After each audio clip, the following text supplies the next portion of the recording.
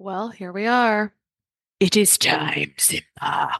If you understand that reference, you might be about the age where we should be working together. It's possible. But it is now one of 3 times a year that I'm accepting clients for my Freedom Framework, overcoming food sensitivities and increasing energy without unnecessary restriction.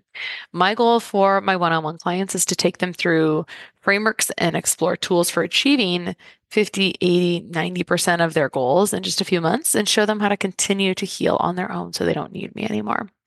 Honestly, I think we're doing great one-on-one work here, helping women that would otherwise be falling through the cracks, thinking that they're just aging, that they're just moms, that they just, and it may be true that they just have stress, when really those stress hormones and their other core systems just really need some serious support and some serious love to serve them for years to come without symptoms. So if you'd like to clear inflammation, eczema, food sensitivities, or improve energy and brain clarity, I'd love to chat with you. You can book a call with me at KristaBigler.com/FSS, KristaBigler.com/FSS, and that link will be in the show notes. Welcome to The Less Stressed Life, all about making this your time to feel freaking awesome about your life, health, and happiness. This podcast of The Less Stressed Life is hosted by Krista Bigler. Krista is an integrative registered dietitian nutritionist who specializes in reducing food-related stress, inflammation, and symptoms of food sensitivities. To learn more, visit lessstressedlife.com.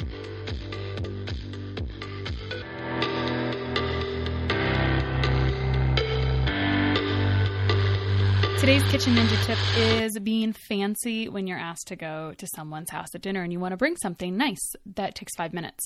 So my go-to, I also feed my kids this as well, is having frozen flatbreads. So I pick up some naan bread that's not frozen at the grocery store and then go ahead and throw that in the freezer. And like last night, I went to a little dinner thing and I spread some cream cheese, but I've never really used cream cheese on it before. I've done it with just straight figs, but this time I was going to use a fig jam that I had in my fridge. So if you see fig jam, it's very, very fun. It pairs very nicely with a reduced balsamic vinegar. So I just went ahead and spread the fig jam over a little cream cheese, or I could have just done the fig on the flatbread or some other fruit potentially. And then to make a balsamic reduction, it's kind of something you've got to watch. It takes about 5 minutes. You put the heat on about medium. You pour a bunch of balsamic vinegar straight into the pan. And then you let it simmer until it reduces just enough so it's syrupy. So if you kind of let it go and you walk away from it, it'll turn into hard stuff. It reminds me of candy making, not that I'm a candy maker, but it's almost like, oh, too late and it's gone. So last night mine got too thick and I just added more balsamic vinegar till it got back to the right consistency. So I was able to save it. No big thing. Make sure you wash that pan right away because it does stick on pretty hard. But if you drizzle that syrupy stuff, I did put a couple drops of stevia in one because I used to have a vanilla fig balsamic that was delicious. Put a couple drops of that in there. So medium, pour balsamic vinegar in there, reduce it. It'll turn into kind of a nice syrup. Drizzle it over something. If you drizzle it over fruits or fruity flatbreads or whatever, it's really nice. I put those, actually I microwaved the flatbreads because literally I needed to go. And then I put it in the oven on broil on one of those stones. And then I was ready to rock. So if you want to look fancy, fig flatbreads with a reduced balsamic glaze or over some other kind of baked fruit on flatbreads could be very, very nice. Oh, and on this week's episode with Lily Nichols, there's a little bit of a funky robot thing that happens to the background, but it only lasts for a moment and then you'll be back to the regular interview. Okay, so today we have Lily Nichols. Lily is a registered dietitian nutritionist and certified diabetes educator with a passion for evidence-based prenatal nutrition and exercise. Her work is known for being well-researched, focused, thorough, and unapologetically critical of outdated dietary guidelines. Her work has not only helped tens of thousands of women manage their gestational diabetes, mostly without the need of blood sugar-lowering medication, but has also influenced nutrition policies internationally. She's the author of 2 best-selling books, Real Food for Gestational Diabetes and most recently, Real Food for Pregnancy, which outlines the problems with current prenatal nutrition guidelines and provides evidence over 930 citations that support a real food diet to optimize maternal and fetal health. Welcome, Lily. Thanks for having me. So the book covers a lot. I've been speed reading it a little bit, and I just wanted to summarize really quickly that even though it's called Real Food for Pregnancy, it would be good for someone thinking about becoming pregnant, someone that is pregnant, postpartum, or breastfeeding, because you have meal plans, supplements, and you go through each one of those. So even if you're already past pregnancy and you just want to look at the postpartum part, you could still get it and look through that because of how well it's organized. So I wanted to mention that, but first, before we really jump into the meat, why did you become an expert in this niche? Because I think you have a son, and I think he's kind of young, and I think this interest started a long time ago, right? So I'm curious about your background story with this. Yeah, for sure. I have a son. He's almost 2.5 now. So, but my first book, Real Food for Gestational Diabetes, I wrote before I had any kids, before I had this one kid. Mm-hmm. I can't say kids. My interest in this started a long time ago. I actually found out about the work of Dr. Weston Price when I was in high school. So I hadn't even started my formal nutrition education. And he talks about how in these traditional cultures, ones that hadn't been affected by modernized food and all of these other things, they had healthier kids. And when modern foods were introduced, meaning like white sugar, white flour, things that wouldn't be available in like a hunter-gatherer type environment, all sorts of problems would develop, including, fetal development, pregnancy outcomes, all sorts of things would be affected by this change in dietary practices. So I always found that fascinating, and that kind of carried into my training when I was going through school as a dietitian and coming out in the field, is sort of this like, wow, how could we influence the next generation by what we're eating? And I didn't come to really understand, how much there was modern support for this idea until I started working in the gestational diabetes field and found out that there is a much higher rate of obesity and type 2 diabetes among children who are exposed to high blood sugar levels from their mom during pregnancy. So uncontrolled gestational diabetes or uncontrolled any type of diabetes during pregnancy. And in fact, it's like a 6-fold higher risk of obesity and type 2 diabetes by the time these kids are adolescents. I was like, that is crazy. So I started really delving into the research then in those roles, in the public policy role in gestational diabetes, in the clinical setting, and trying to bring in some of these, real food ideas that I had been introduced to and learned about and been living myself since, I was a teenager. I can go into more, but that's where it all started. Well, so you were in a regular setting, you were in a clinical setting. And so I'm actually kind of curious from a dietitian perspective, was it hard to get people on board or was it kind of simple? And what results did you see? So what was interesting is I came into the field, at least in the gestational diabetes role, a little bit backwards because I started working in public policy. So I was working for the California Diabetes and Pregnancy Program, which is also known as Sweet Success, which set the standards for California, essentially. They were voluntary standards, but they were, the most progressive standards for diagnosing and treating gestational diabetes in the United States. And then later worked clinically, putting those guidelines into practice. And that's when I saw that the guidelines that I had been working on so diligently, which seemed so, evidence-based and good at the time, they weren't giving us great outcomes. So it was pretty normal for about half of the women I was working with to require insulin and medication or quote unquote fail diet therapy. And that just didn't seem right to me because the guidelines are actually quite high in carbohydrates. They're lower than like general prenatal nutrition recommendations, but they're still a minimum of 175 grams of carbs per day. And they still have carryover of all the regular dietary guidelines that are outdated, like low fat, low salt, low cholesterol, nonsense, basically. And so I was given free rein in my clinical role at the time. It was an outpatient perinatologist office to change up the guidelines and see if we can improve outcomes. So I did a lot of research to look at what would be safe or not safe. I wanted to be especially sure that going lower carb wouldn't cause any issues. Look at the nutrient density of doing it one way or the other way. And in that role, I developed my real food approach and we had way better outcomes. The the likelihood that our ladies would require insulin was like cut in half. They thought I had some magical counseling skills, which like I like to think that I'm, an easy person to talk to and have some motivational interviewing skills. But it was really that there was different information being given to these women that was easier to follow and more sustainable. And rates of requiring medication and insulin went down, weight gain normalized. We had very low rates of large babies, which is like a thing that you kind of expect from gestational diabetes typically.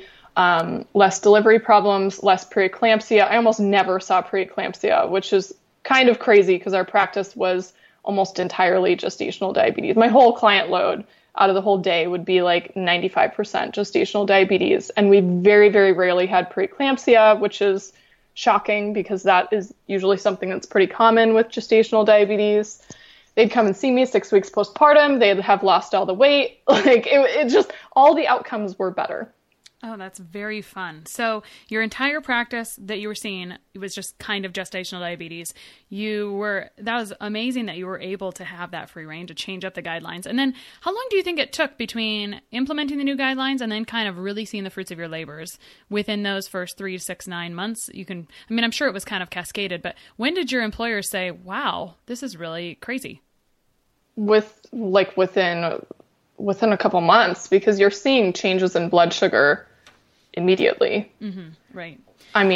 We have women track their blood sugar 4 times a day, and they would often see me, they'd come to a class with me, and then they'd follow up with me several times throughout their pregnancy. And then they bring their blood sugar meter every doctor's visit as well. So you could just see on the blood sugar printouts, like, okay, wow, I haven't had to write a prescription for insulin or metformin or something in a really long time. Lily's doing a good job, I guess, right? Mm-hmm. They just didn't fully recognize that the information was so much different. Yeah, that's amazing. So that was really the beginning with the gestational diabetes and seeing that all transition. So then came Real Food for Pregnancy, right? Like stepping back and helping the people that weren't even diagnosed as gestational diabetes. And real quick, before we go into that, what is the incidence of gestational or diabetes during pregnancy? And is there like a borderline gestational diabetes? Because I would have said I fit in that category, but I don't know if they even categorize that. They don't categorize borderline gestational diabetes, but the diagnostic criteria really determines the prevalence. So if you go by the way most of the U.S. diagnoses gestational diabetes, which is a 2-step glucose tolerance test, 150-gram one and then 100-gram one, the rates of gestational diabetes are like 5, 6, 7%. If you do the international standard, which is a 75-gram 2-hour glucose tolerance test, the prevalence rate is anywhere between 18 to 22% of pregnancies. So it's by far the most common pregnancy complication. There are definitely varying degrees of severity, and if we start adopting stricter standards, we will just be diagnosing like a broader range of women who might be in that borderline or like mild gestational diabetes category, where the blood sugar is a little bit elevated, but not so high that you're like immediately jumping on medication or insulin. Yikes. What does that tell us? It's 1 in 5 out of women. It's kind of a really big deal. And I'm curious, there's more of a likelihood, there's a possibility you could continue to have official diabetes after pregnancy. Do you know what the number of women are that progress into diabetes after gestational diabetes? Yeah, so it depends on the study you're looking at, but it can be anywhere from 30 to 70%. Yikes. So they believe the pathology, I'll put that in quotes, of gestational diabetes is very much in line with the pathology of prediabetes and type 2 diabetes. So there's this idea that pregnancy is sort of a stress test on your body. Mm. You naturally become more insulin resistant as pregnancy goes on. That is like a normal part of pregnancy. Whether or not your blood sugar is well controlled given the insulin resistance that's going on is where you kind of get into murky waters. And right now, 50% of the U.S. population, U.S. adults, has some form of diabetes, whether prediabetes or type 2 diabetes, most of which are undiagnosed. So I think the rise in gestational diabetes that we're seeing and this, high prevalence rate is really more of a matter, it's like a a commentary on what's going on population wide, which is, dysregulated blood sugar, higher rates of overweight and obesity, and that tends to put you into this category as you get pregnant. Right. And leads to many other things. Okay. So that's gestational diabetes. And then people really encourage you to step back and just talk about prenatal nutrition, really kind of review that. So how did that all transpire? Yeah. So I didn't expect Real Food for Gestational Diabetes to take off in the way that it did. I just wanted to get this message out to other moms, dietitians, healthcare providers, and it really picked up in popularity, and people were asking, hey, this looks like good information. Real food seems to make a lot of sense for all pregnant women, not just women who have gestational diabetes. Do you have a book to recommend on it? And I couldn't find a book on prenatal nutrition that I liked, that went into enough detail, that was evidence-based, that wasn't just pushing out the same guidelines without questioning if it made sense or didn't make sense. And so I knew I was going to have to write a book on prenatal nutrition. It was just a matter of finding the time. So first I had a kid, and then once I had my brain power back, it was on to writing the book. And I'll just say, like, the benefits of real food are, of course, not just limited to women with gestational diabetes, and we need to be really proactive about our health during pregnancy. And that was my goal, was providing all the information and the references to give women the confidence to take a different approach and know that they were doing the best for their baby. How did your personalized experiment go, right? You were like, I better have a baby before I write a book about pregnancy. I'm sure that was not the plan, but it's kind of nice when you have personal experience, right, before you write about something? Yeah, not exactly the plan.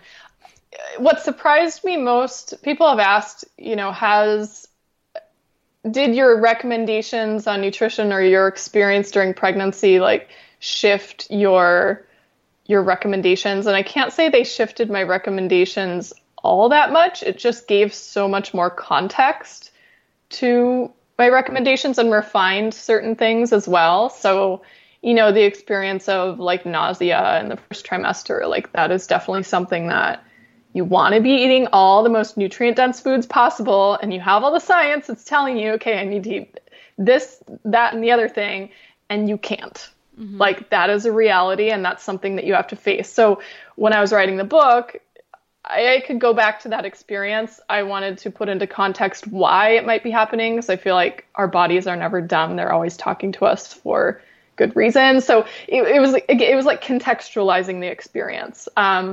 It definitely, having, going through pregnancy on my own, really made me want to include a chapter on postpartum, because I felt like that was missing from all of my pregnancy stuff, was not being educated enough on, like, what to expect postpartum, what to do, why to eat nutrients dense foods, how to prepare, what to expect from the healing process. So there were definitely certain things in the book that were influenced by my own experience, for sure.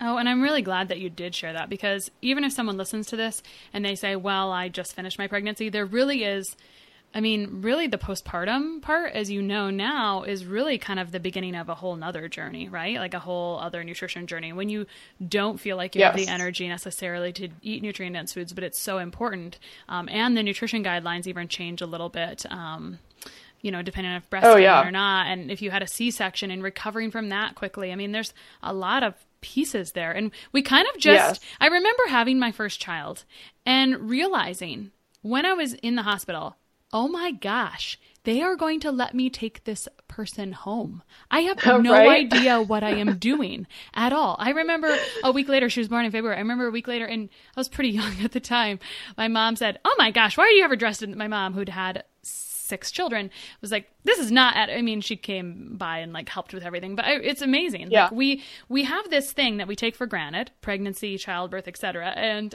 certainly there's an industry around it, but like you said, man, so much potential to be better. So much potential. Oh my gosh. Yeah. We need so much. There are so many places we could take this conversation, but we need more, like, reverence of the postpartum period as a time to rest and recover, and not be super mom. Like, you are super mom by sitting on the couch, nursing or feeding your baby all day long. Like, you are doing all the things you're supposed to be doing. You can't, like, we put so many unrealistic expectations on new mothers and don't mother them enough. And we're not giving reverence to all the postpartum traditions across the globe, which are strikingly similar, where they really support new moms like crazy. And in the West, we don't do that at all. And it's an absolute tragedy, in my opinion. Right. And without that being built in, you have to prepare yourself to have things in place to be really nourished and taken care of postpartum, even when you don't have this proverbial village. So yeah, that absolutely influenced the book. And I had some early reviewers who were like, don't put in the postpartum chapter. It's kind of its own book. And I was like, no, I'm putting it in there, because if it's not in a pregnancy book, you're not going to read it. So that is actually very true, because you don't really have time to read postpartum. It probably could have been like 3 chapters. You're right. What if this happened? What if this happened? What if this happened? But yeah, exactly. It's not of service to us. It's not of service to our country and to our families to not have. I love the word reverence for talking about postpartum. It's perfect. Yeah. So talking about pregnancy again, you're unapologetically, you're forward about saying, our policies are not evidence-based. So I'd love for you if you'd share with us some of your favorite myths, maybe 3 of your biggest myths that you feel like have really struck prenatal nutrition, but through your research and through what you found really are not what we should be doing. Maybe do we really need to eat for 2? Yes, we can tackle that one first. Thanks for setting me up for that, because I'm like, which one do I choose? So, yeah, eating for 2 is, I can't say the prenatal nutrition guidelines get this part wrong, because they do point this out, that eating for 2 isn't exactly eating for 2 in the way that most people interpret it. Most people interpret eating for 2 as eating like double the quantity of food, or like, oh, you got a free pass because you're pregnant. You're eating for 2. Go ahead.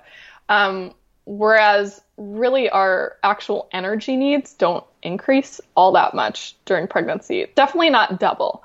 The amount varies, like the amount of calories, if we want to put a number on it, varies based on the research you're reading, but it's averages around 300 extra calories per day. So if your requirements are like 1,800 or 2,000, like 300 calories is a fraction of your energy intake, not double.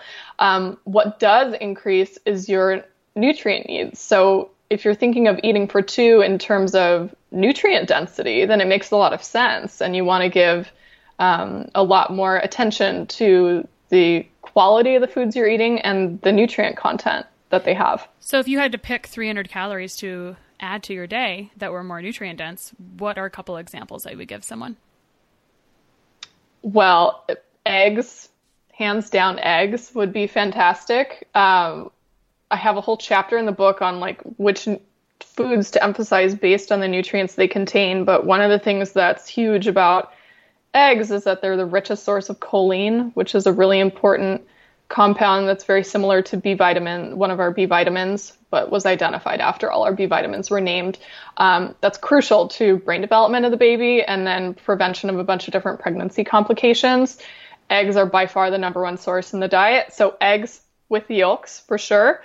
Another one would be like salmon and fatty fish for the omega-3 content. If you're not eating salmon and fatty fish and then also not supplementing with some sort of a DHA supplement, you're likely not going to get enough. So that is another fantastic one. I don't want to do all animal foods, but vegetables, non-starchy vegetables, like fabulous source of antioxidants, fiber, magnesium, all sorts of nutrients that we absolutely need during pregnancy. And by the way, these foods, like, you actually can eat quite a lot of these because when they're not refined foods, you don't pack a huge calorie punch. So, an egg might be like 60 to 80 calories, like not that much. Add a couple eggs to your day and you've vastly improved the nutrient density of your diet without eating like a massive amount of energy that would be pretty easy to pack down if it was like cupcakes or chips or something. Yeah, if you actually ate nutrient-dense foods, it might feel like you're eating for two because you have to eat sometimes more of them, or you get to eat more of them sometimes.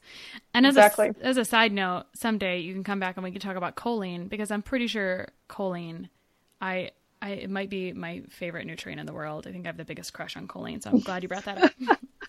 Same. We could spend a whole hour talking about choline research. It's really gotten the undercut. Like, no one talks about it, and it's really changed my life. So that's all I got to say about that at the moment. Okay, so let's talk about pregnancy myths. What's next? What is another one that you think just doesn't work? Another one, I'm going to choose the foods to avoid lists as a whole. So I feel like the first question that every woman asks when she gets pregnant is, what can't I eat, right? What's not safe for me to eat? And we have these lists of foods to avoid, which 9 times out of 10 are based on a food safety concern. So you want to avoid certain foods because they could make you sick, and you're more likely to get sick during pregnancy because your immune system is a little bit depressed to allow your baby to grow and thrive. So it's kind of an inborn thing. However, the foods that make the cut on these foods to avoid lists are kind of arbitrary, in my opinion, because when you start looking at the foods that are most commonly linked to foodborne outbreaks, food poisoning outbreaks, they're usually not the foods on the list, or the relative risk of getting sick from these foods is pretty slim. So for example, eggs with runny yolks. We'll talk about eggs because I'm just going to sort of secretly talk about choline without talking about choline. Mm-hmm.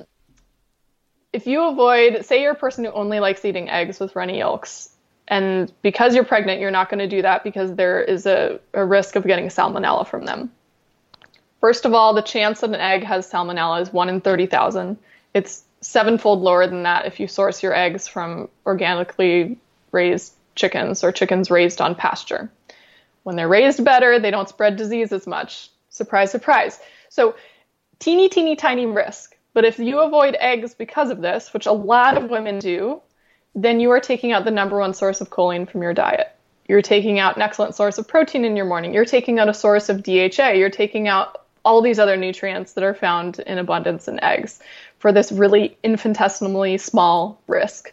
And you can go through stats on a number of different foods that are on these foods to avoid lists, which I do in the book. But then you come down to what's most likely to actually make you sick from food poisoning. And the number one cause of food poisoning cases in the US is actually fresh produce, mostly leafy greens and fruits. So nobody tells pregnant women to avoid eating cantaloupe or avoid eating spinach salads. Of course, those are healthy, but those get the free pass for some reason, even though those are the ones that are more likely to make you sick. So it's not that I disagree that like certain foods are a risk for you to get sick. Certainly, you could get sick from raw eggs. You could get sick from raw fish. You could also get sick from raw vegetables and fruits. So we just have to be common sense about food safety and not be so, scarlet letter about certain foods when I think they're chosen rather arbitrarily.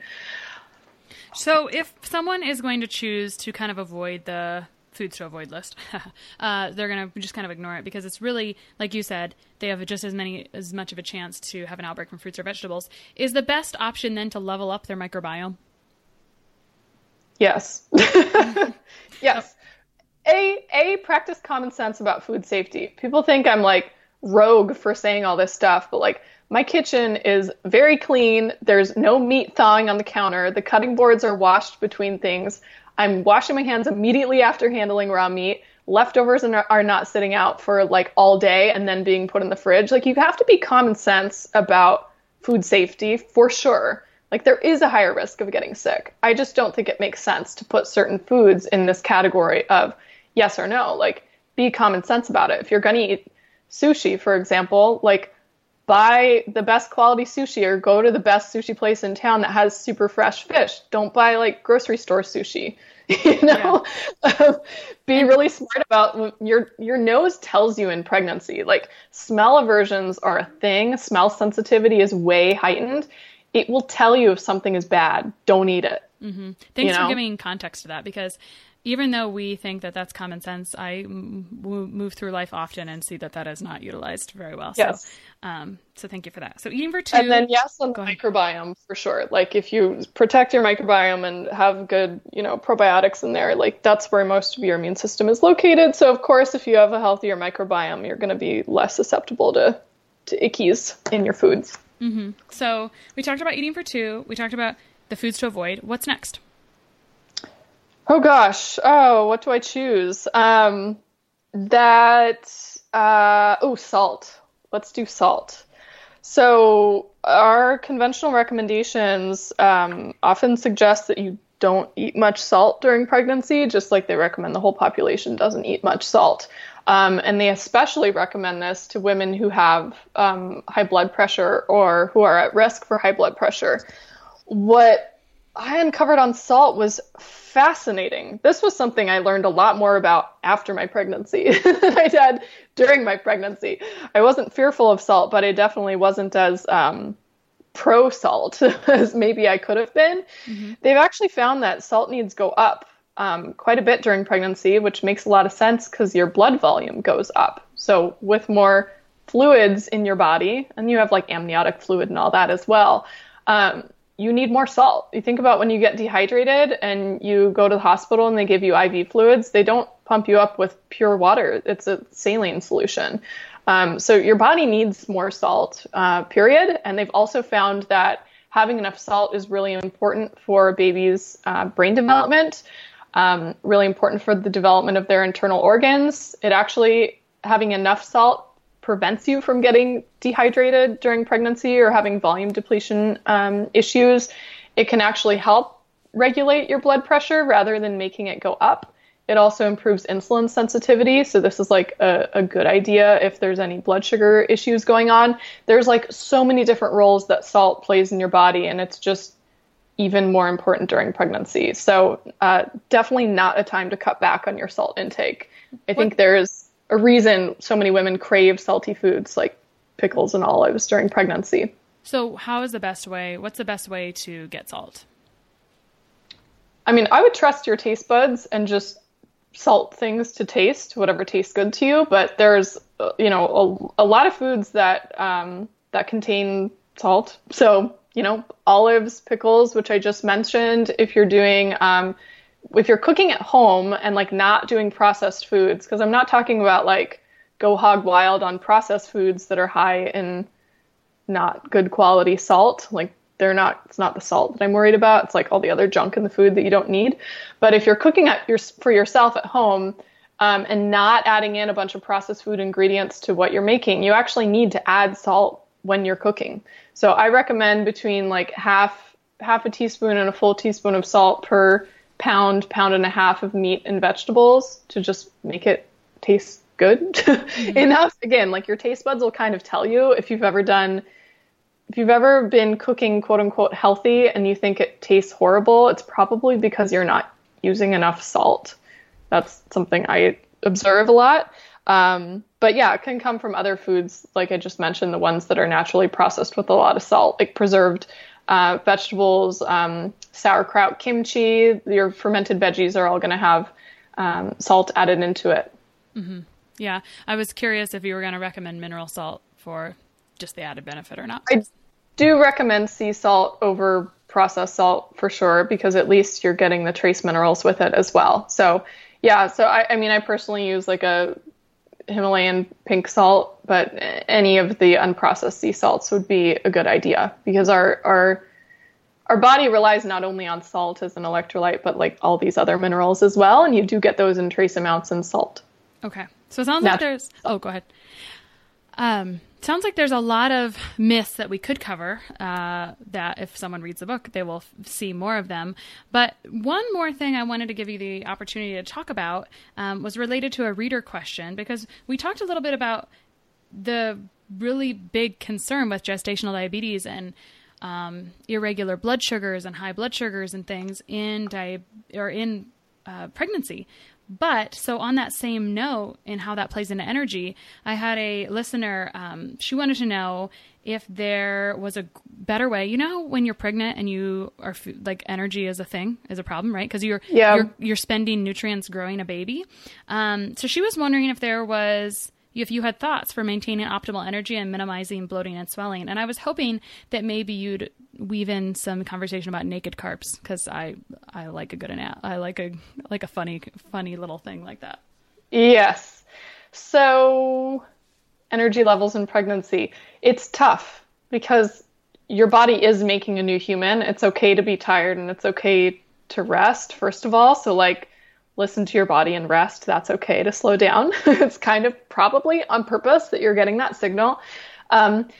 Second of all, if you're noticing your energy levels are like pretty variable based on the time of day, like you're getting a slump in the afternoon, or you're noticing it's like around when you start getting hungry for food, often that can be a sign of a blood sugar issue. And I want to say like issue as in like, oh, you have gestational diabetes or something. But if you can keep your blood sugar well regulated with smart food choices, you might not have as distinct of a slump in your energy levels. And one of the biggest tricks that I have seen work in practice again and again and again, pregnant or not pregnant, is just being really smart about your breakfast and choosing something that is going to help your blood sugar stay like even keeled for the morning, which has carryover effect on how your blood sugar responds the rest of the day, including the afternoon. So plenty of protein and fat in the morning, like eggs, avocado, like sauteed veggies. If you want bacon or sausage in there, you don't need all of these things, but like get a solid source of protein in the morning. Like depending on how your body is, maybe there's some carbs in there, maybe there's not, but you really need like something that is very satiating. Fat and protein don't raise your blood sugar, they just maintain it happily. If you were to, in lieu of a breakfast like that, do a breakfast like cereal and milk and fruit, or a bagel, which is pretty high carb and not very much fat and protein, you'll see a huge spike in your blood sugar followed by a big dip, and you'll be on a hormonal roller coaster of blood sugar highs and lows all day long. Because when you get that signal that your blood sugar is dropping really fast, your body tells you to eat more carbs. So if you're kind of on this like carb binging sort of thing where you have to have sugar right now, or like have to have like a caffeine pick me up, that's usually a sign to go rewind, go back to breakfast and try something different the next day and see if it works. To tie in the naked carbs thing, I say no naked carbs, meaning like when you're eating carbohydrates, eat them with some fat and protein.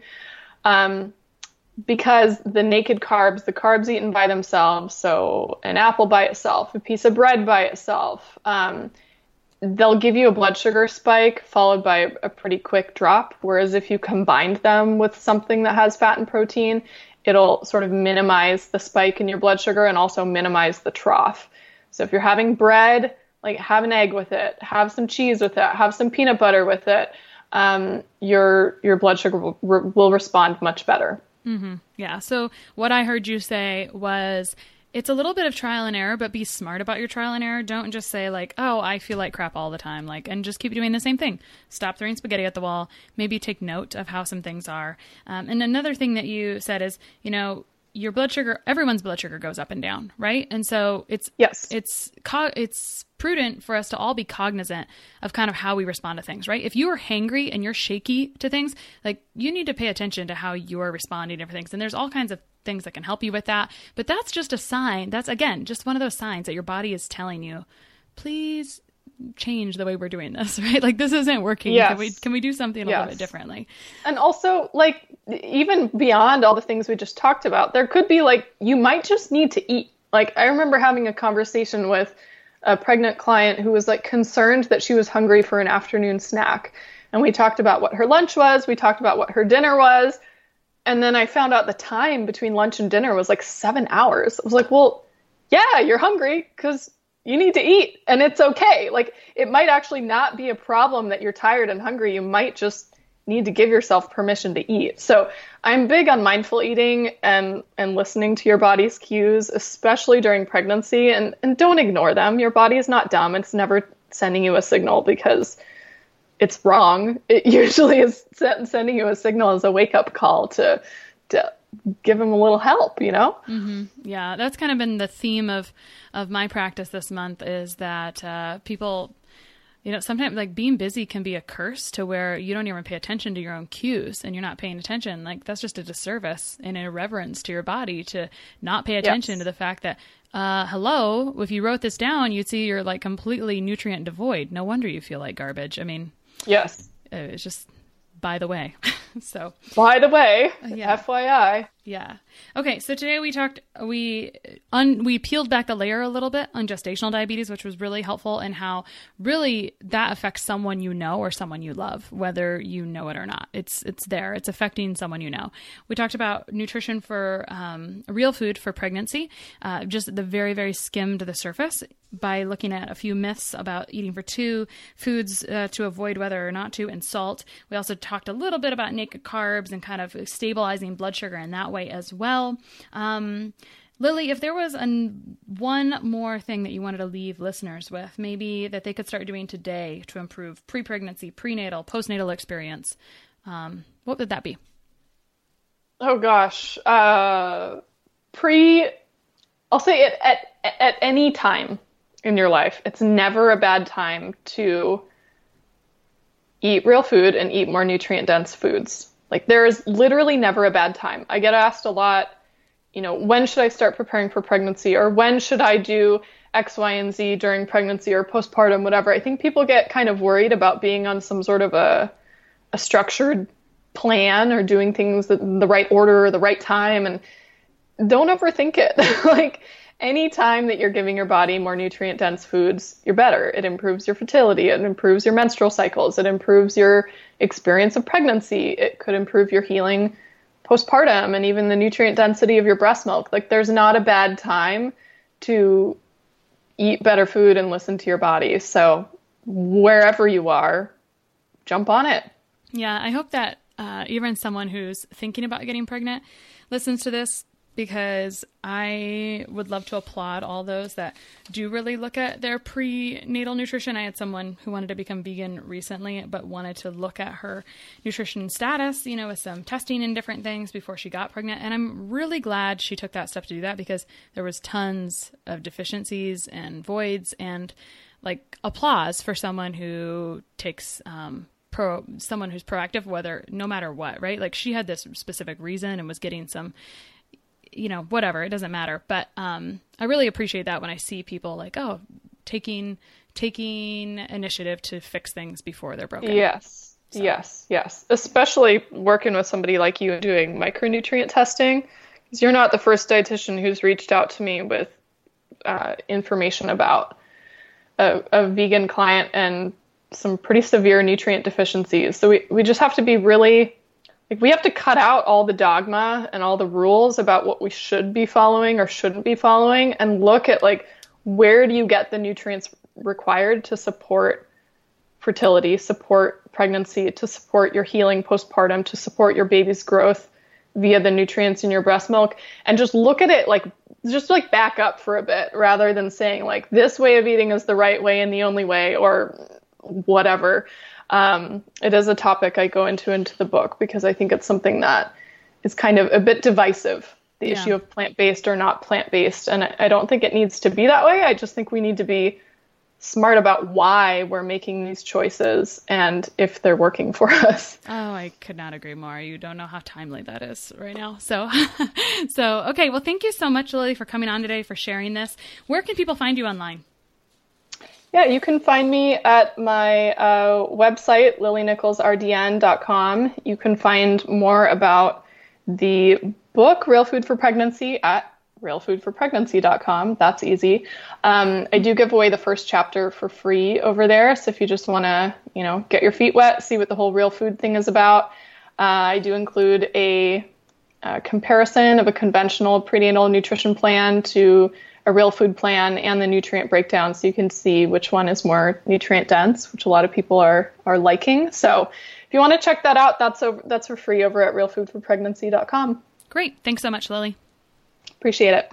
One of the best gifts you could give us at the Less Stress Life is your feedback. We are paid in podcast reviews. If you enjoyed this or any other episode, please leave us a review. In the iTunes store or from your podcast app, just search for Less Stress Life as if you're not already subscribed. Click on the banana face image, scroll to the bottom where it shows the text of other reviews, and write a review. While you're there, hey, make sure you hit subscribe. For Android or Stitcher users, you gotta go to the desktop site and search for Less Stress Life, and then scroll down to leave a review. Stitcher doesn't load Apple reviews on their site, so if you want, you can leave a review in both places. Your feedback means a lot to the success of the show. Thanks so much for taking the time to do that. You rock.